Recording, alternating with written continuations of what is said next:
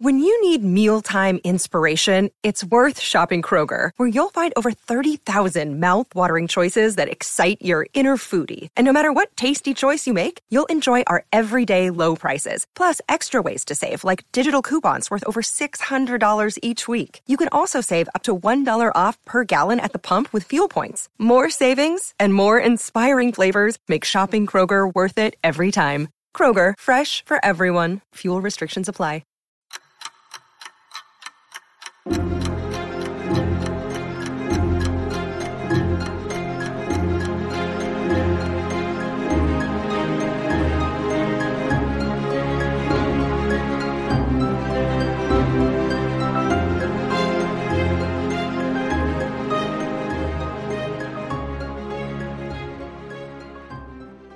Well, welcome back to another episode of Parker's Pensies. This is a podcast where we explore thoughts in philosophy, theology, nature, and life. I love thinking about cool stuff, so come think with me.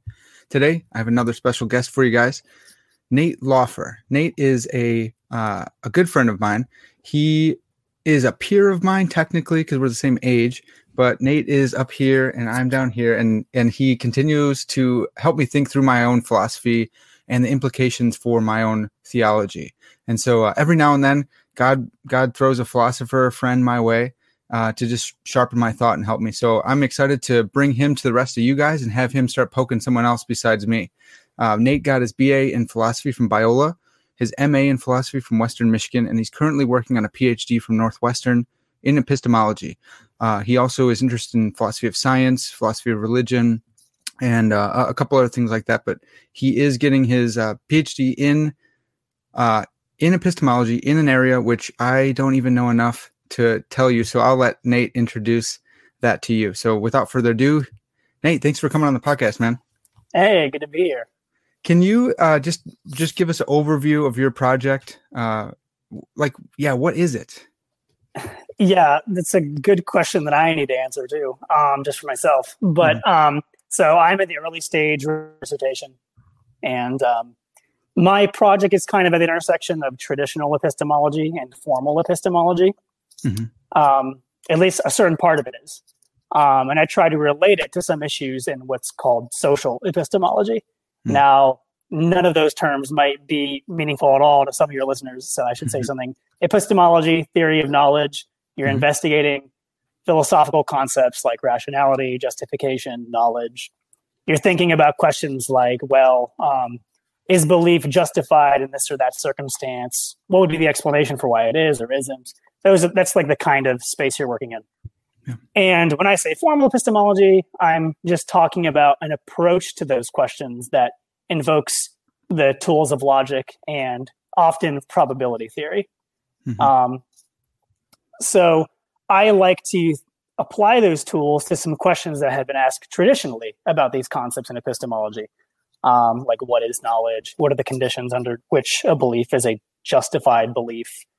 And I think that some issues in what's called social epistemology are kind of related to these traditional questions, but they're subtly different. They have kind of a real world flavor, right? They're asking questions about basically how these questions should be informed by our positioning with respect to other people. Yeah.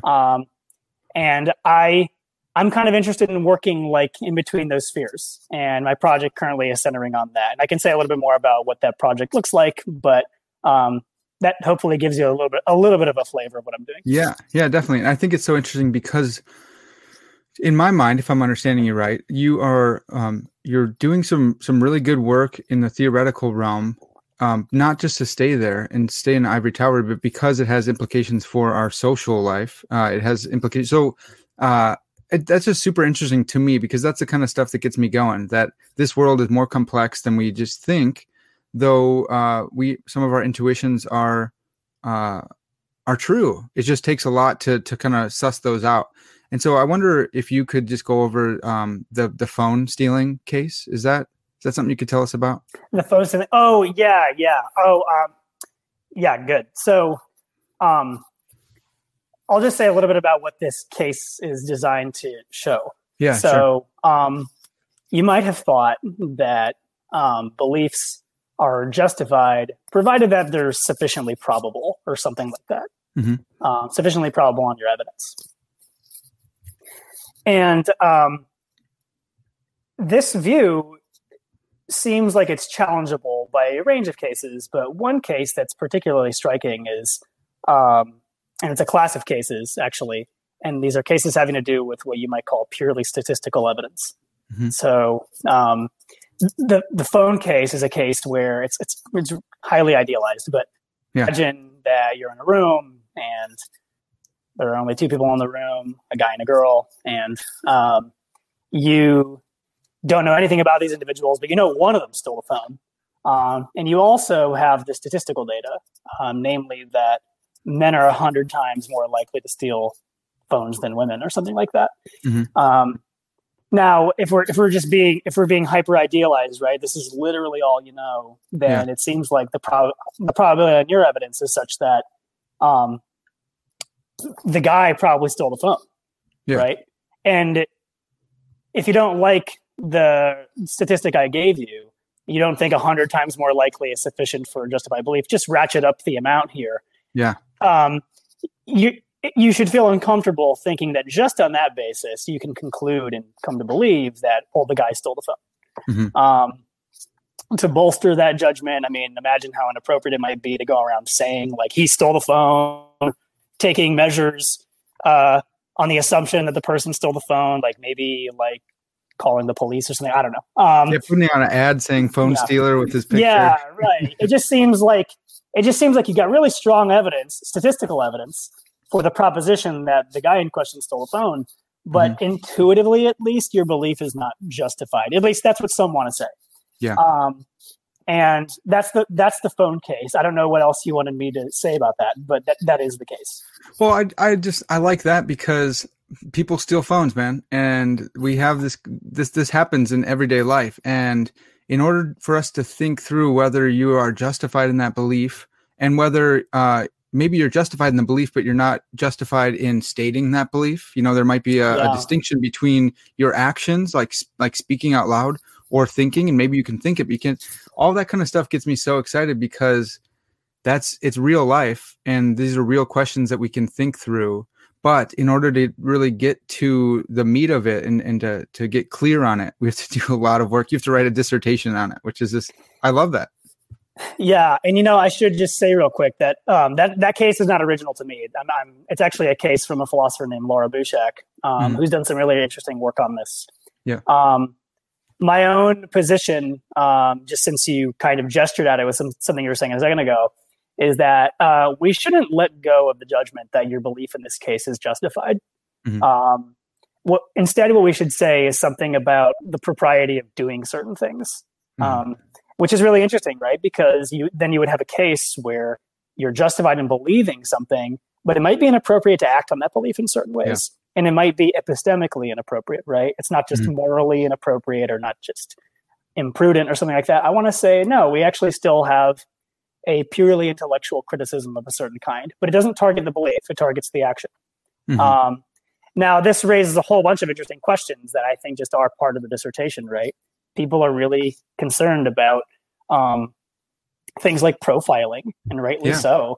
And you might worry that the kind of view I'm going for here might give license to that kind of thing. And I think that's kind of where a lot of the fun in the dissertation is. It's how do you respect what you might call a traditional verdict? Your belief is justified, but you don't have some of these unseemly consequences for what you do with that belief.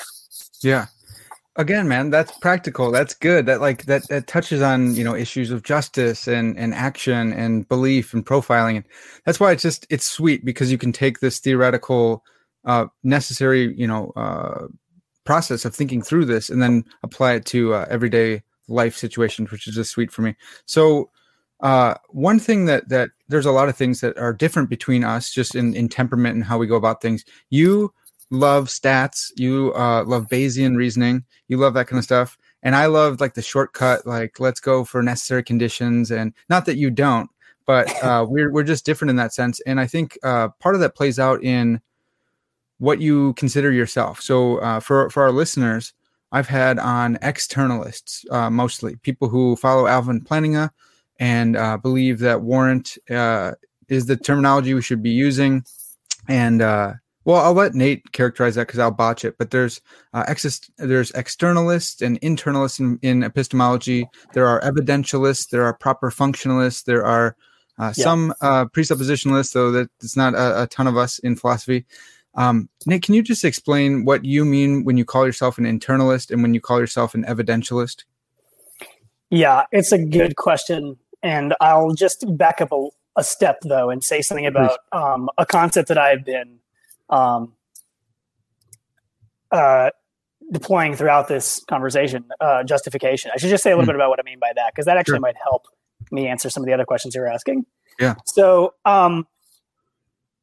when we talk about a belief being epistemically justified, I think we're thinking roughly of what that feature that distinguishes a merely true belief from knowledge. Mm-hmm. Now, for those your listeners who do a little bit of epistemology, they might already see a problem with this way of characterizing it, but I think it's a rough way to go, and it's okay for our purposes. Yeah. So if I just happen to believe something that was true, right? I believe there are 8 planets in the solar system, but I believed it just because I thought it sounded like a cool idea or something like that. Intuitively, I don't know that there are 8 planets in the solar system. I just happen to like the belief, and the belief happened to be true. Yeah. In order for that to be a case of knowledge, I would need to have good reasons for the belief, right? Like maybe some experts told me how many planets are in the solar system. Maybe I read it in a book. I need something like that to know, right? So that having good reasons, that's what I think distinguishes the merely true belief from knowledge. Again, kind of some listeners will see what's wrong with that characterization, but it's good for our purposes. Yeah. Now we can talk about what the internalism externalism debate is. Well, real quick, since you brought us back, let's go back one step further. So just this classical understanding or classical analysis of knowledge is that knowledge is a belief. It's something you can't have knowledge if you don't have. Well, I know this is a thing too. Some people say you can have knowledge without belief, but the traditional understanding is that in order to have knowledge, you have to have a belief. It has to be a true belief, and it has to be justified. And that justification is what Nate was talking about with reasons. You can't just have a merely true belief that, I picked out a ping pong ball and then there's an 8 on it. So then I go, oh, well, maybe there's 8 planets. I'm just going to go with that because this ping pong. That's not really a good reason. You're not justified, even if it's a true belief.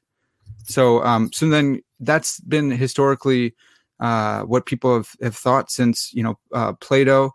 And then this guy, Edmund Gettier, who we talked about in the podcast, came along and destroyed everyone's world with a 3-page paper that said, is justified true belief knowledge, I think. And then now here we are today talking about justification. So Nate, take us away again. Yeah. So that's good to know that some of your listeners heard about Gettier. So I won't rehash that then. You can rehash it if you want. It's no problem. I'm just worried we're going to get far afield, but basically, Parker, you're exactly right. The traditional analysis of knowledge is that knowledge is justified true belief, and what is known are propositions, right? So the proposition that there are 8 planets, the proposition that it's raining, the proposition that today is an election day. That's the kind of knowledge that's at issue here. And so the idea, and so let's just refer to an arbitrary proposition with the letter P. So knowledge that P. The idea is that knowing that P can be analyzed as having a justified true belief that P. And now the internalism externalism debate usually centers around this feature of justification. And the debate, I think, can be characterized in a few different ways depending on how nitpicky somebody wants to be. But one way to think about it, which I think makes the dispute kind of intuitive, is whether or not the things that make your belief justified need to be cognitively accessible. So I talked earlier about having good reasons for the belief that there are 8 planets in the solar system. And if you're an internalist, then you think that these are reasons that need to be cognitively accessible. You need to be able to, in some sense, be able to tell what your reasons are. The externalist says, no, that's actually not necessary. You can be justified in believing something even though you can't really tell what your reasons are. Yeah.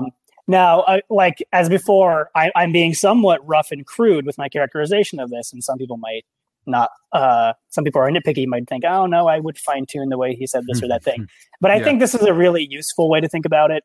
It's just whether or not there's cognitive access to the reasons. So when you say cognitive access, I don't want to be nitpicky, but do you mean knowing why you know it, or is it more broad than that? Yeah, I might. Knowing your reasons. Sorry. Yeah, saying knowing why might kind of in some way presuppose that you need to know like the explanation for why you believe or something like that. And I don't think that that's necessarily what a reason has to be, is an explanation for why you believe. Okay. And often it isn't. So, and I don't want to say anything as strong as you need to know what your reasons are in order to be justified in believing the things that the reasons are reasons for. I don't want to say that because I think that sounds a little bit too strong. Yeah. Especially since that would require that you have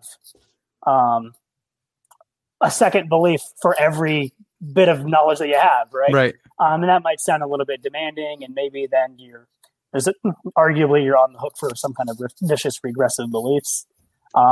Because you have to keep having reasons and reasons and reasons. Yeah, you would keep having this kind of meta level like knowing or belief. And I think that we want to steer clear from a requirement like that. If you want me to be a little bit more precise, you want to just like pin me down and I have to be clear. I would say something like, in order to be justified in believing that P, you have to have justification to believe that your belief is justified. Having justification isn't the same thing as justifiably believing. And so the idea is that you have available to you a meta level justification. And yes, this does put you on the infinite like layers of justification, but I actually don't think that that's a vicious and regressive any kind, because you don't actually have to believe at each level. So okay, so that's interesting. I was gonna follow up with this this conversation of like proper basicality and basic beliefs and stuff. So in your view, would you consider yourself a foundationalist, or does your biting the bullet on the infinite regress like save you from that position, if that's something you want to be saved from, I guess? But how do you distinguish that? I don't think I'm biting any bullets, but I mean, again, that could be a whole nother discussion. Because I want to get to like, because you didn't just ask about the internalism externalism debate, so I want to make sure I'm like addressing some other questions. But just on the foundationalism question. So the foundationalism, for those who might not know, the idea is that for every belief that you have concerning its justification, either it's justified inferentially from other beliefs, or it's non-inferentially justified. And typically these and on the foundationalist view, the inferentially justified beliefs are the foundational beliefs from which all of the other beliefs that you have that are inferentially justified acquire their justification. Yeah, I always think of like it's ground level, and then from those basic beliefs at the ground level, you can build up your skyscrapers. That's a really helpful. Yeah, that's right. It's a great it's a great analogy. Like every analogy, it's imperfect in some ways, but it's pretty good. So your question, am I a foundationalist? Yes, I am, and I don't think that the kind of regress that we were just talking about is going to be relevant to that, because I'm not saying that the justification that you have to believe that your belief is justified, it's kind of a mouthful. I'm not saying that right there is what justifies the first order belief. I'm not saying that. Okay. I'm just saying that if you're an internalist, then of the kind at least I am, you're just going to say whenever your belief is justified, you also have available to you a justification to believe that belief is justified. Yeah. Now, I'm not claiming that particular justification is somehow justifying the first order belief. Okay. That's the idea. Yeah. And so you still have foundationally justified beliefs. That's really helpful. So the listeners who have listened to other podcasts episodes, you will know that when we discuss Alvin Plantinga, he broadened out the foundation. So he broadened it by saying there's a lot more things that can be properly basic besides what Descartes thought was properly basic, which was basically the cogito ergo sum. I think therefore I am.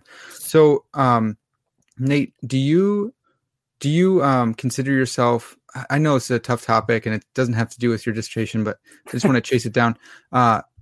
Would you fall in line more with the Plantingian moderate foundationalism, or more in line with the classical, somewhere in between? Yeah, it's a good question. It is interesting that we're thinking about Plantinga as a kind of foundationalist, though, because I don't read him as even wanting much to do with that whole ideology. But I guess there might be a way of thinking him that way. Like maybe he's trivially a foundationalist for the simple reason that there are non-inferentially justified beliefs and there are inferentially justified beliefs. Yeah. But yeah, to your question about whether I'm a Plantingian, I guess I would say that I used to find that whole outlook attractive, but I no longer do. Yeah. I am a foundationalist.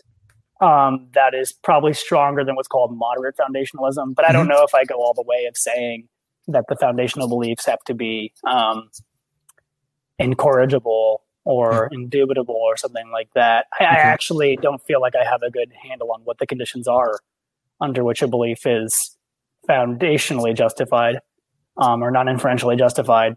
Yeah. I have it in mind that they need to be certain, epistemically certain. But then there's a whole headache trying to figure out what the conditions are for epistemic certainty.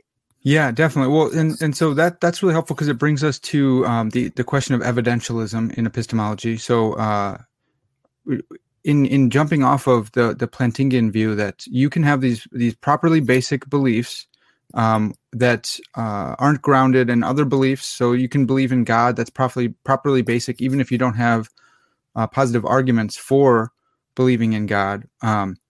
So you would disagree with that, right? Because you're an evidentialist concerning epistemology and apologetics. For those interested in apologetics, though, those two don't have to go hand in hand. You can be an evidentialist, epistemologist, and a classical, or you mix and match however you want, as long as it's consistent. But yeah, so Nate, tell us about evidentialism.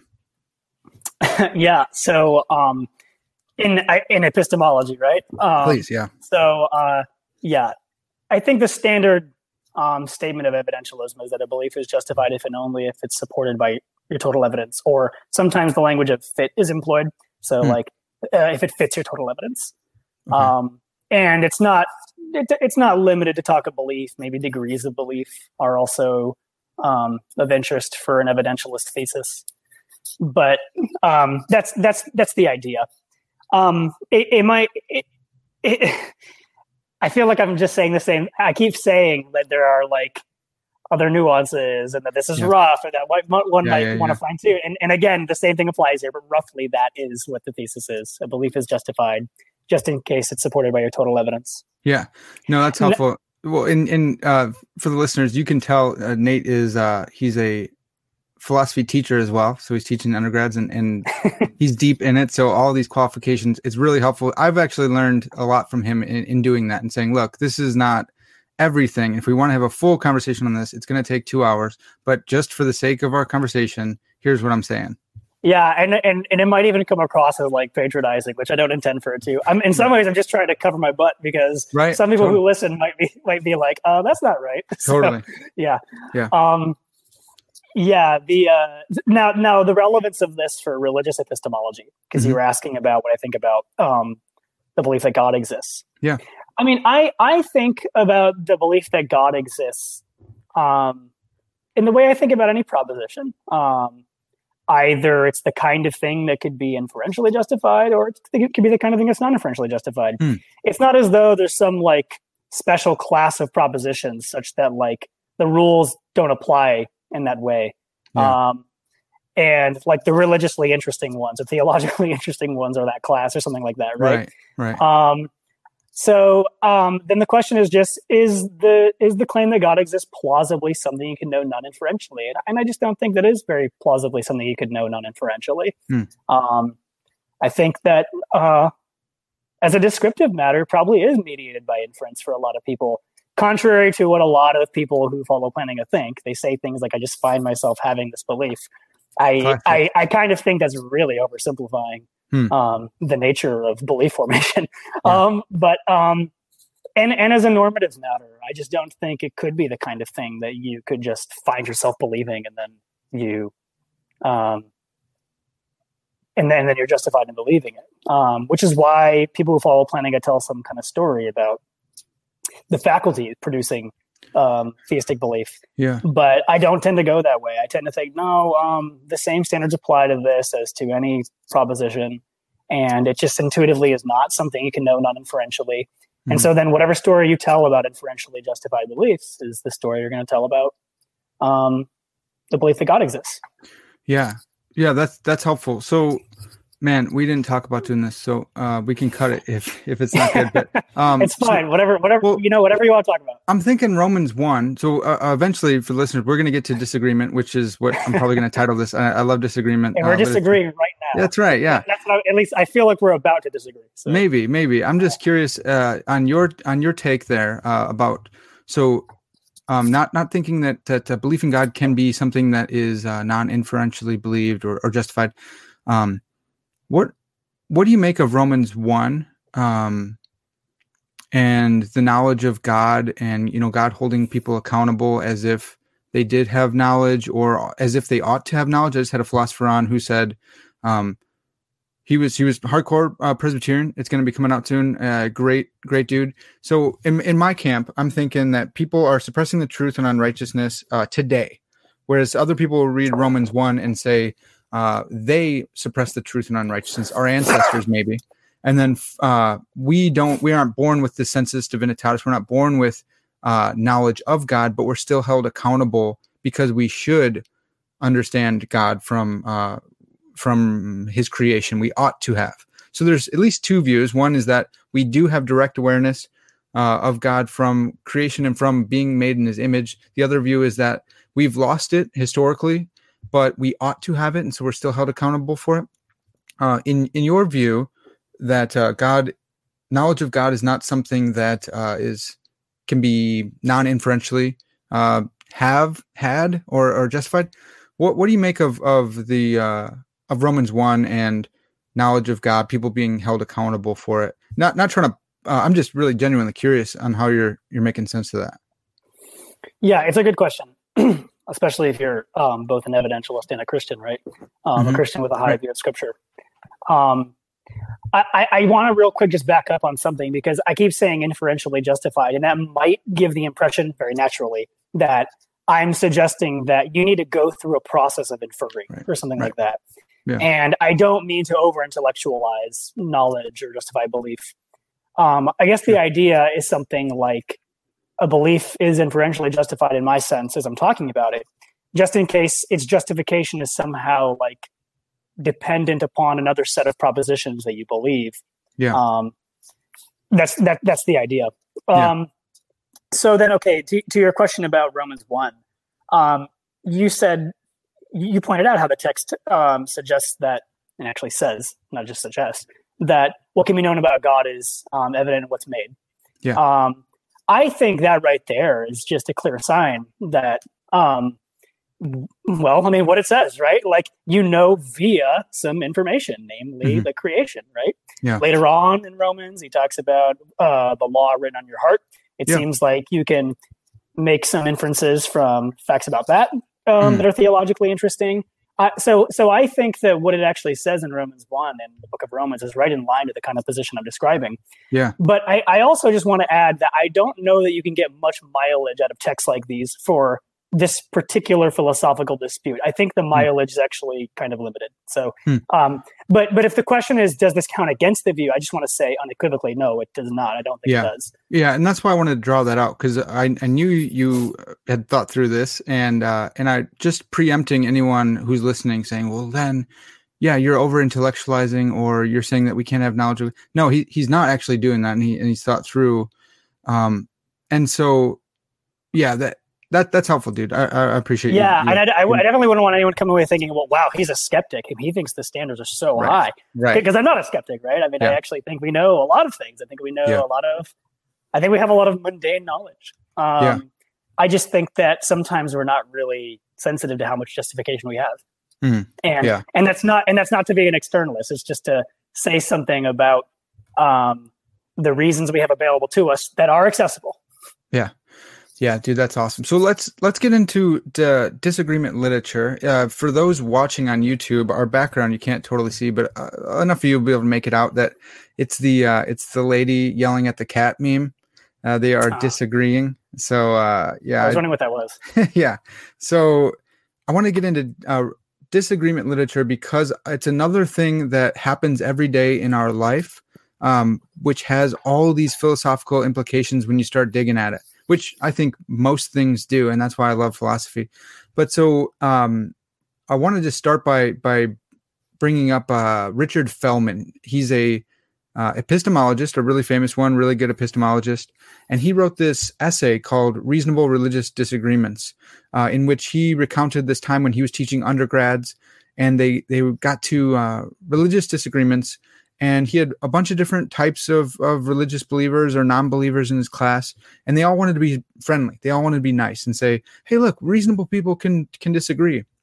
And so then he analyzes it and says, well, I'm not so sure that a peer can disagree with another peer and still think that they're reasonable if they've shared all their evidence with each other and given each other their reasons. Then either they have to withhold judgment or think that their peer is not actually their peer and maybe they have more knowledge than them or justification. So, Nate, can you? I've just briefly kind of touched on it. Can you tell us a little bit more about disagreement? Yeah. So the Feldman piece is a little dated by now, right? Mm-hmm. But it is one of the first of several articles that came out in like the early to mid 2000s. That really helped the discussion on disagreement and epistemology really take off. I think, and I'm going off memory here, that the interest in disagreement was kind of growing at first out of discussions in philosophy of religion. Mm. But then it really took on a life of its own in like the mid to early 2000s. In contemporary epistemology with articles by people like Thomas Kelly and you just mentioned Richard Feldman. Feldman wrote this piece around that time, a pretty accessible piece as far as epistemology papers go, called Reasonable Religious Disagreement, where he applies his own views on disagreement to the significance of disagreement about religious matters. Mm. And so Feldman endorses a view on which when you disagree with an epistemic peer about something, then, and you know that this is a peer that you're disagreeing with, then you ought to suspend judgment about the proposition that you initially believed. And he applies that to the case of religious disagreement, and he dramatizes the whole discussion by talking about his own class. And he basically says, well, you know what, for all these people who were steadfast in their beliefs in this world religions class I taught, they probably shouldn't have been at the end or something like that. I forget exactly what he said. It's been a while since I read it. Yeah. And it's actually really interesting when that paper shows up, right? It shows up in a collection of papers called Philosophers Without God, I think. Oh, yeah. And there's a whole lot of championing of a secular life and atheism on the part of all the other authors. And then Feldman comes along and he's just like, you know, we're probably all unreasonable. It's kind of a funny contribution. And unreasonable in light of the fact that we just disagree with we obviously disagree with epistemic peers about matters of religion. Yeah, thanks for that. That's so helpful. So you tossed this in my lap like last semester, and I'd heard of disagreement literature here and there and how it's like an up and coming thing, which is so funny because in my circles, like it's an up and coming thing, and now you look and it's dated. They've been at it for a while, you know. So we just it's not really up and coming anymore in contemporary epistemology. Like that discussion has taken new turns, and it's actually really inspired a lot in other discussions that are kind of downstream. Well, and it's so interesting to me because it's it's kind of hard to actually think through. I think Feldman does such a good job in at least in his essay of saying, look, I think I have some of the conditions here, or his definitions. He talks about epistemic peers, and an epistemic peer is a thinker, thinkers who are roughly equal with respect to intelligence, reasoning powers, and background information. So that's what a peer is epistemically. You're on the same level. And then these peers share their evidence with each other. These interlocutors, they have a full discussion on the topic that they disagree over, whether it's religion, whether it's politics, whatever. And they share all the relevant information that they have with each other. And then there's reasonableness. Reasonableness is a belief is reasonable only when it has adequate evidential support.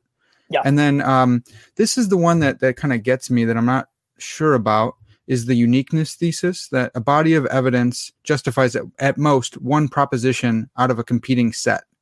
And so if you have these kind of definitions in place, then you show up and you're disagreeing with your peer who you think is your epistemic peer. You're both intellectually on the same level.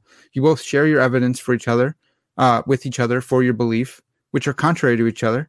And you both think that the other one is reasonable, but then you think that the evidence can only support one of your views.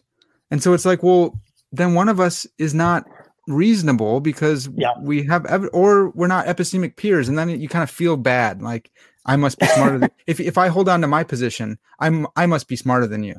But it's like, well, why are you prioritizing your view just because it's yours? Just because it's yours. Yeah.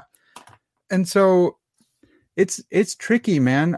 You would propose that I write about this in my religious epistemology class, and I didn't because it's so tricky. I couldn't think of like a really good answer for it, except to say the mean thing and say, like, if I disagree with someone over Christianity, I have the internal witness of the Holy Spirit. And so maybe we're not epistemic peers, even though they're smart too, or they're smarter than I am, whatever it is. And it's just a really tough thing to think through. I like it because people are disagreeing on Facebook right now as we are recording. Yeah. And they're thinking that other people are reasonable sometimes, but if you do think that someone who voted for the other candidate is reasonable, and yet you can still be reasonable and disagree, then Feldman's coming for you. Like, what do you make of that? Yeah. What do you make of, I know so again, Nate is not doing his dissertation on this. I've asked him to speak on this, and it's been a while. So he's not claiming to be an authority, but he's thought through some epistemology stuff and can kind of shed some light for us. Yeah, so I think you rightly characterize the problem, really. So just to rehash some of it, a disagreement with an epistemic peer, what is that? Well, it's a disagreement with somebody over an issue or a proposition where you know that the other person is just as competent as you at assessing the relevant evidence, right? Yeah. So they're cognitive equals. Call that the cognitive equality condition. But you're also evidential equals, and you know that, right? So you have all the same relevant evidence. So you're also evidential equals. So you're both cognitive equals and you're evidential equals, and you know it, and yet you disagree. There's this pressure to say, well, in that situation, it might be like special pleading or something to just, or totally arbitrary to just be like, well, because I believe this, I must be right and he must be wrong. Right. We can't both be right? I mean, I believe that P, he believes that not P.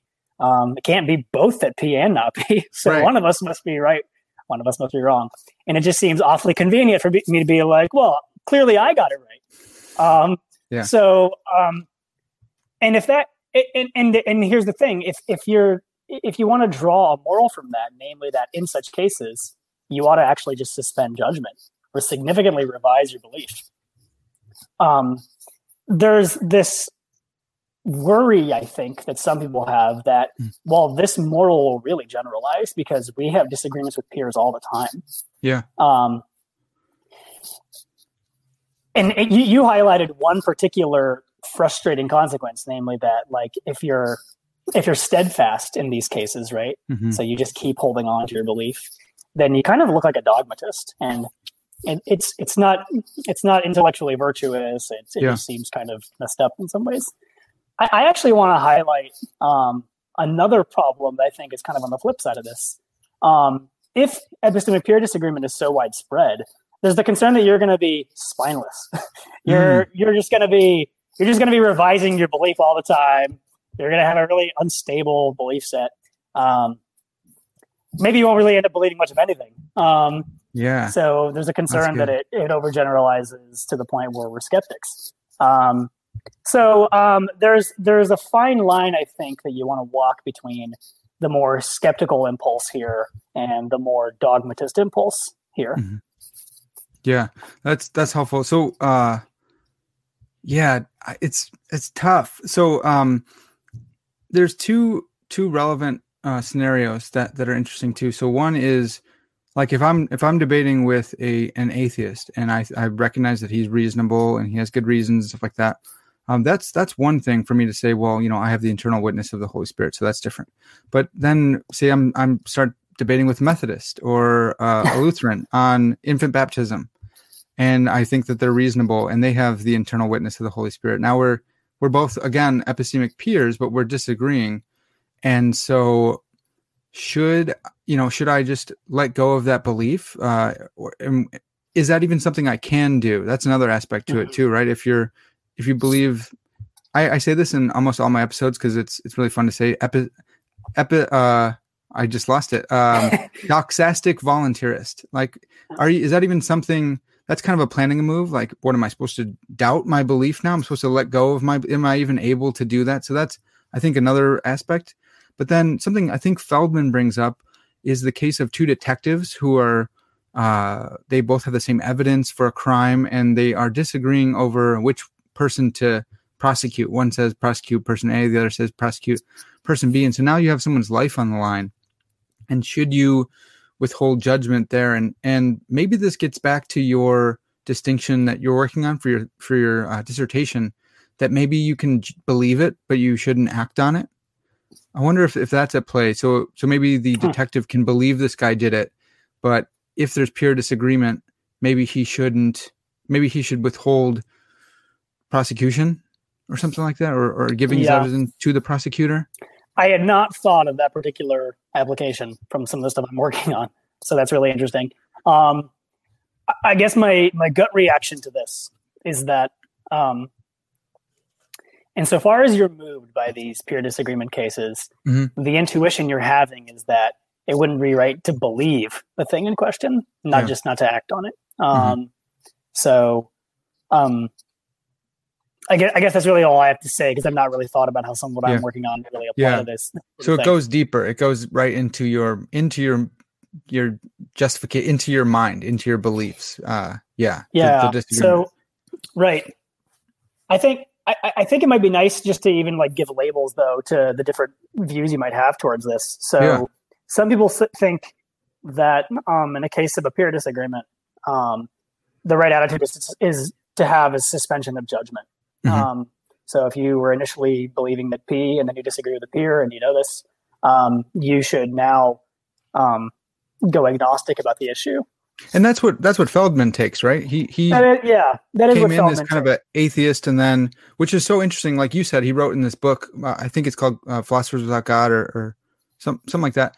And he's in there. Everyone else is railing against God or belief in God, and he's saying, "I came in as an atheist, but as I ponder on disagreement, I'm saying I have to withhold judgment because there's peers who disagree with me on this," which is really interesting that he put it at him. He let it apply to his own beliefs. Yeah, you got to admire the critical self-reflection and consistency on his part. Yeah. So that's one group. Yeah, traditionally they're called conciliationists, right? Okay. Yeah, that's nice. Yeah, right. It sounds like it's a very virtuous label, right? Like, I'm being conciliatory, right? Like I'm agreeable. Or alternatively, you can call them conformists. That's what my one of my professors, Jennifer Lackey, and some of her work, she calls them the conformists. And this contrasts with the nonconformists, or if you want to go with the jargon that was introduced alongside the conciliationist label, the steadfasters. So these are the people who say, no, when you disagree with an epistemic peer, the disagreement itself isn't really a reason to change your beliefs. Yeah. And so I was suggesting earlier that there are some cases that seem to pull in favor of going conciliationists, and there are some that pull in favor of going steadfaster. And I think what's wanting is something in between here. But you want it to be principled, right? Right. And I should just add that it's not just a matter of like the interest in trying to have something more in between doesn't just stem from like the unseemly consequences we noted, right? Namely being really dogmatic or just being overly skeptical. There's this added consideration that there really are cases that really seem to support the one view and cases that seem to support the other view. And I think that in itself should lead us to think, well, actually, maybe there is something more principled in between. Yeah. So what we're missing is criteria or some sort of principle to help kind of adjudicate between when we should withhold judgment and when we should be steadfasters. Yeah, that's right. And so let me just share a case that seems to support the conciliationist view. This is by now a very familiar case to those people who've been reading this stuff. It's the restaurant check case. So you and I are equally good at math. We both know this about each other. We have a similar set of experiences along those lines. We go out to eat. We both try to calculate what the tip is for the bill. Yeah, you come up with 45. I come up with 43. Apparently, you and I had a great time spending a lot of money on food. But we have this like we do the calculation. We both know that we're equally competent with respect to the particular problem. We have the same numbers in front of us, so in a sense, we seem to have the same evidence. We both did the calculation, and I think the tip is I forget who said what in my example, but I'll just say this. Yeah. I say 43, you say 45. Okay. Now it seems like the wrong thing to say that I should just be steadfast with 43. Parker's just crazy right now. It must be 43. Likewise, the same applies to you. It just seems like you shouldn't be reasoning that way about the case. So at least a case like this seems to support the conciliatory view or conciliatory verdict. And the conciliatory verdict there would be to recalculate or to show each other the calculations, not necessarily say, well, sorry, ma'am, we disagree over the price, so we're going to withhold judgment on what to pay. Well, yeah. So people, it's funny how when I talk to people about this sort of thing, or when I have in the past, I don't mean to make it sound like this is what I'm doing all the time, but like when I have talked to people about this, I sometimes get responses that just seem to totally sidestep the initial question I asked. Or it's something like, well, what I would do is I would recalculate. I want to be like, yes, that sounds like a great idea. I'm not asking you what you would do, though. I'm asking you, like, is your belief justified? Yeah. At the time, you discovered this disagreement. Yeah. So agreed, you should recalculate. Otherwise, you're not going to be able to leave the restaurant. I just did that. You're saying I'm that person. When I wasn't blaming you. I was blaming the other people. Yeah, that's good. When I would teach, I would teach in the undergrad here, and I helped co-teach intro to philosophy class, and my students would do that all the time, where we'd talk about Kant and should you lie to Nazis about hiding Jews, and people all the really nice girls, super sharp. But they'd be like, you know what? I wouldn't lie, and I wouldn't tell them that there's Jews in my basement. It's like, that's really nice, but you're sidestepping. You're not answering the question. And then it stinks to hear I just did that to you, and you call me out in front of my Yeah, you picked up the ligature, I guess. I think that the restaurant case does support the conciliatory verdict, at least it seems to be, right? Yeah. Now, it's interesting. You might fuss about whether or not the conditions for peerhood are really satisfied. Do you actually have the same evidence? Like, did you have the same course of experience calculating the bill? Things you might ask questions like that, right? But and we can return to whether or not that counts as a case of actual peer disagreement. And I have some thoughts about that. But let me just real quick describe a case that seems to support the steadfast view. Yeah, please. And it might actually raise the same question I just asked about the previous one. Okay. But if you're this is a case, as far as I know, originates with one of my advisors. If you're just eating dinner with a friend and you take yourself to be just having dinner with like two other people, and let's just give like your friend the name Hank and your other friend Charlie. No, the name Charlie. You're eating, and then you just say to Hank, Oh, sorry. You say, Charlie, can you pass me the wine? And then Hank's like, Charlie's not here. And you think you're seeing Charlie, and Hank's like, Charlie's not here. And you both know that you're equally competent with respect to the question, of whether Charlie is present. Yeah. You're both equally good. You're both equally reliable and just coming to conclusions about perceptual matters. And there's a sense, again, in which you have the same evidence. You're in the same room. You're looking in the same direction, all that stuff, right? Yeah. And it doesn't seem right to say that just because Hank disagrees with you, you ought to now suspend judgment about whether or not Charlie's there. To bolster this point, you can imagine that like Charlie's parents come to the door, you open the door and they're like, "Is Charlie here?" And you're just like, well, he seems to be, but I don't know because Hank disagrees with me. So Hank is not being appeared to Charlie Lee, but you are. And as far as I can tell, right? Because here's what I know about me. It looks for the world like Charlie's here. Yeah. Hank just disagrees. And Hank is otherwise like somebody who I regard to be equally competent at assessing perceptual matters. And he seems to have the same evidence as me. So that's a case that would support the steadfast view, it seems to me. But again, I think a similar question shows up here as it did with the previous cases. Yeah. Are the conditions for peerhood actually satisfied? Because as you were just noting, like I feel, I mean, like in the example, like it seems like you're having a Charlie appearance, right? Yeah. And at least to be charitable, Hank isn't, right? You don't want to say he is, but he's somehow just going insane. Right. Because then he wouldn't be a peer, right? Because if he's not in his right state of mind, then you're not peers at this moment. Is that right? I think something like this is exactly what we should start wondering about these cases. And so what I think this underscores, though, is the significance of getting clear on what exactly an epistemic peer should be for the purposes of reflecting on the epistemological significance of disagreement. Yeah. Because one response to both the restaurant case and this case I just shared with you about Hank and Charlie is to say, actually, no, the conditions for peerhood aren't satisfied. You don't have the same evidence in these cases, right? In the restaurant case, you didn't undergo the same course of experience calculating the bill. In the Hank and the perceptual case, there's an obvious evidential difference. You're having an appearance as of Charlie, and Hank isn't. But then one might just try to stipulate, right, and say, no, they really do have all the same appearances. Yeah. But at that point, there's this concern that the case is just so idealized that it's removed from the very cases that kind of got us interested in disagreement in the first place. Yeah, that makes so much sense. Because what kind of explanation are you able to give that Charlie is or isn't there, and that they have the same evidence? Like, there just has to be something to just stipulate that. It's hard to think through because why don't they both see him then?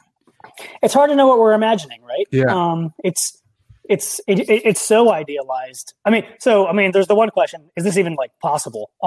Sure. I think it's too strong to say it's impossible, but you might think it's so idealized that it's removed from the kinds of cases that inspired the discussion about disagreement in the first place. Well, so Nate, what if we had a mirror between, I forgot everyone's name and stuff, but let's just go with you and me. So I see Charlie and I'm sitting across the table from you and Charlie, but there's a mirror here that I can't see. And so when you look over at Charlie, it sends you that way or whatever. And you just, whatever it is, what special kind of mirror we can stipulate so you don't see him. And I don't know that you can't see him. Are we still peers, or does that external factor that I can't see and you can't see, but the narrator can see, does that change the epistemic peerhood discussion? Like maybe you're not because you're not in a position to see him? So wait, you're in the example, maybe I missed it. In the example, the relevant peers acknowledge each other as such, correct? Yes. Because I'm not aware of the mirror and you're not aware of the mirror, but we also acknowledge each other as epistemic peers. I can see Charlie, because the mirror is slanted so that I can see him. You can't because of the mirror, but whatever, it's too thin or something, and I just haven't recognized that there's a mirror there. And so I'm like, hey, Charlie, pass the ketchup. And you're like, dude, what are you talking about? Charlie's not here. What are you talking about? Would we still be epistemic peers, or does that condition adding in and like explicating the difference between us, does that change the conversation such that we're not peers? For like, I don't know, I guess the narrator or those considering the case? I mean, on the way I think about what it is to have reasons to believe or evidence to believe, and this is kind of a theoretically informed reflection. I want to say you're not peers, because you don't have the same evidence, you don't have the same reasons, right? Like one's having a Charlie experience and one isn't. In your example, it's by virtue of the mirror or something like that, and it's also by virtue of the mirror that the one person isn't having a Charlie experience. I think that so they wouldn't be epistemic peers on the way I think about having evidence. And admittedly, it's a theoretically informed way of thinking about it. But I think what this does, though, just to go back to a previous point, is I think what this shows is that cases of epistemic peerhood, at least the kinds that kind of push that like give us like an interest in like reflecting on disagreement, they're not going to be as idealized as I think they would need to be if you were to think about evidence in the way that I do, and I think that many epistemologists do.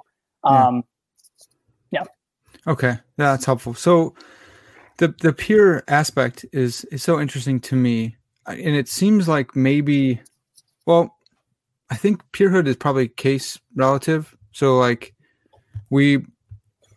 I'm always nervous to call myself a peer with anyone because I think everyone's so much smarter than me. But like, if someone's a peer with me and we're doing the math and I'm not as good at math, like we're not peers in that situation when we're calculating the total. But then we go over to talk about turtles and it's like, well, even though we're both intellectually peers, like you don't know about turtles like I do. So I don't want to kick the can down the road or anything, because I think it'd be easy to just be like, well, then, peerhood is just not something we can get clear on. It seems like it is something we can get clear on, right? But we just maybe need more conditions for that mediating position between the steadfasters and the conciliatory view. Is anyone doing that? Like that? This stinks because I'm going to not be able to sleep tonight. Because well, to your question about can you be peers and with respect to some things but not others? Yes, that sounds right. Okay. At least in an ordinary sense of what it would be to be like a peer with somebody about some subject matter. Like two biologists talking can be epistemic peers about some issue in biology, but when the biologist is having some disagreement with a theologian, and it's about some matter of theology, maybe the theologian has the upper hand here in terms of epistemic competence. Yeah. So like you can be peers in one domain. You can be someone's epistemic peer in one domain, but not be an epistemic peer with that person with respect to some other domain. Can we stop right there and keep going? So there's like this tendency in me to want to just blow up the peerhood aspect and just be like, no, it's impossible because we could just go with a relativistic principle that no one is me, and so no one could be my peer with in the same way. So like, I don't want to do that, but I do want to do it. But the reason I am finding that tempting is because even if I think about a biologist who they both studied under the same, Dr. Father or whatever, like they both had the same committee, they both worked on the same two different dissertations or whatever, but in the same field. One of them is going to know more, or they're going to have different experiences than the other. And part of me wants to just go, I don't think that they're epistemic peers at all. Like, I guess you could idealize it. You need to idealize it for philosophy and not get bogged down by the fact that they have different experiences than each other. Yeah. I want to just add something to what I said earlier. So earlier I was saying, once you embark on idealizing in the envisioned manner, I think the case of disagreement you're imagining is a very, very unlikely one. Okay. And because it is so idealized. Yeah. And it is different from the kinds of disagreements that I think inspire the conversation in the first place, like political disagreement, religious disagreement. Okay. But that's not to say that you couldn't answer the question, like, well, what about idealized disagreement, right? Like, it's not like there's just no answer to the question, what should people do when they disagree in these idealized cases? Yeah. I was just kind of making what you might call like a dialectical point. Yeah. Okay. Yeah. Well, maybe if we go to like voting. So like Tom and Steve, like Tom thinks that you should vote for Trump to make the country better, and Steve thinks you should vote for Biden to make the country better. And they're epistemic peers. They both took political science together, and they both read all the same books. Maybe that's idealizing too much, but they are epistemic peers, and they both think different candidates will make the country better. And this literature, well, Feldman's response, the conciliatory view is like, don't vote at all. Well, wait, again, it's not a claim about what to do or how to. Yeah. Yeah. But if you are withholding judgment on it, then so then you're withholding judgment. I don't know because I think, I don't want to say me, but whatever. I think Ron Paul will make the country better, and someone else thinks Trump, and someone else thinks Biden. All three of us, if we're peers and we've shared our evidence with each other on the conciliatory view, we should withhold our belief that our candidate will make the country better. And if we are withholding that belief, I would say that means you don't act on it either. Because to act on it as if, wouldn't that require belief? It might require belief, but it might not require epistemically justified belief. I think that's going to be that's the interesting question to figure out here. So right? You can still believe, but you're not justified. Yeah. That's right. I mean, like, presumably I have some beliefs that aren't justified. Right. Well, I mean, right? Because of pure disagreement, you lost your justification. Yeah. So it could, just going back to Feldman actually says something like this at the very end of the paper, right? Where he says, even though we suspend, I'm totally paraphrasing here, but like, even though we suspend judgment, have to suspend judgment about these things, it doesn't mean that we shouldn't continue going around like championing views and like defending them and arguing for them, because that might just be the best way to make progress. So he doesn't want to say that just because you're suspending judgment on these cases, that totally removes you from like the practical realm. So there's room then for a view. I mean, not just Feldman's view, but like on the conciliationist view, there's room for thinking that, well, yeah, you can still like behave in certain ways because it's prudent or maybe even moral. Yeah, but doesn't that mean you're acting without good reason to act? Like, it's like, just seems like pragmatism. Like I got to do something, even though because I read Feldman, I don't have a good reason for it anymore, because I shouldn't have met my peer, but I did. And we shared our evidence, and now I don't have a good reason for this belief, but I'm going to go act on the belief anyways. Doesn't that seem like something's wrong with that? Well, I mean, it just depends on the case. Okay. In some cases, that seems wrong. I would agree with you, but I think uncontroversially, there are going to be cases where that's totally fine. What about the voting case? If three of us disagree, libertarian, liberal, and conservative, and we've shared our evidence, and we're epistemic peers concerning political views, we share our evidence with each other, we're epistemic peers. On the conciliatory view, we would probably say like, yo, I'm not justified in my belief that my candidate is better than yours, but I'm going to vote for my candidate. Yeah, I mean, that sounds like at least described like that. That seems problematic to me. Okay. But this is just like speculating on like the psychology of like somebody who feels strongly about like the election or whatever political issue, right? Typically, people who feel strongly in that way don't regard those who disagree as epistemic peers. Yeah. So that's it. But when we just like And Matt, we just stipulated that's how it is. Mm-hmm. That's how the person regards the person. I guess I'm inclined to, and we go with a conciliatory verdict, right? Yeah. That in such cases you ought to suspend judgment. Yeah. It does seem weird to me that somebody would suspend judgment about who the best candidate is, but be like, well, I'm still going to vote for them. Right. And would go vote for them.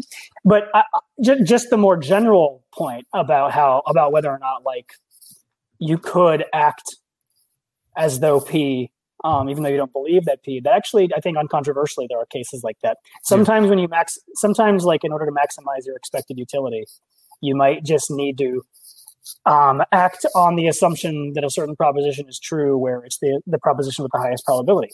But that a proposition has like the highest probability doesn't require that it's more probable than not, right? It just might be the most probable among your options. Yeah, so you got options, and option 1 has like 0.01, option 2 has 0.03, and so it's nowhere near, halfway, but it's better than option 1. You have to, yes. For some reason, you have to bet on a horse at the race, right? Yeah, that's and good. like the horse with the greatest chance of winning has a 40% chance of winning. Yes. I don't believe the horse is going to win. Right? It would certainly be wrong to say that I know that a horse is going to win. Mm-hmm. But I'm still going to bet on the horse. So that's a case where I don't believe that the horse will win, but I would still act as though the horse is going to win for the purposes of like betting and stuff like that. Okay. Yeah, that's interesting. Dude, this is so interesting. I love this. Sorry to bring you to something that you did so good. So I'm not even going to apologize, man. This is so helpful. For what I've noticed is that in coming to seminary and studying some more philosophy and studying some theology, a lot of what I do now with people is trying to show people that they are epistemic peers with others, not in order to get them to withhold belief, but at least to see where they're coming from and not be as dogmatic on their beliefs, which is so funny because that was me, and I'm still dogmatic on some stuff, but I've just found that in disagreement, a lot of people are closer to peers than they think. And it's really easy for them to go, oh, they just believe that because of this. And you go, well, what if they believed it because of this? Right. And what if and so putting some more, reasons on people's beliefs and lowering that like scorn that comes from you disagree with me because you can only disagree with me if you're evil. And I see that today. I see it on Facebook all day today. You believe this because you want to destroy our country, or because you love murdering babies, or because you this. And I think a little bit of disagreement literature could go a long way. Yeah, maybe that's right. It certainly has led to one person to be a little bit more intellectually humble, Feldman, who we talked about. Maybe it can have that effect more broadly. Yeah, just don't go. You just can't go full bore. Otherwise, you will be walking around trying to hide from epistemic peers, because then they're going to erode all your justification for your beliefs or whatever. But yeah. Well, again, depending on what you think the right view of disagreement, of the epistemological significance of disagreement is. I'm kind of vying here for like some kind of middle ground view, or some view that says something like, it's kind of situational. And a few different people have tried to work out that project. So, Dude, that's helpful. That's really helpful. Well, Nate, thanks so much for introducing us to your different takes on epistemology and your laying out disagreement literature for us. It's been so awesome. Love to have you on again. So Nate is he's busy. Dude, what do you call it? You're a philosophy teacher. You're an adjunct. Like what well, I'm a grad student at Northwestern, and that means that I'm not. That in itself doesn't mean this, but a part of that is that so I don't just study and actually work on the dissertation. I also have some teaching responsibilities, and this quarter I'm TAing for philosophy of language, so that keeps me busy having to grade papers, meet with students, and lead discussion sections. Yeah. So when he's not doing that, hopefully we can sneak him back on for a couple topics in the philosophy of language, something he's already teaching to his people. He can come teach us, Lord willing. So that would be fantastic if you would come back on, man. If you can find time, for sure. I'm sure I can. It's a pandemic. I'm home all the time, so I think I can do it. One of the good things about that. One of the few good things. All right. Well, this has been Parker's Pensies. We'll talk about this some more, I'm sure, in the future. As always, all glory to God.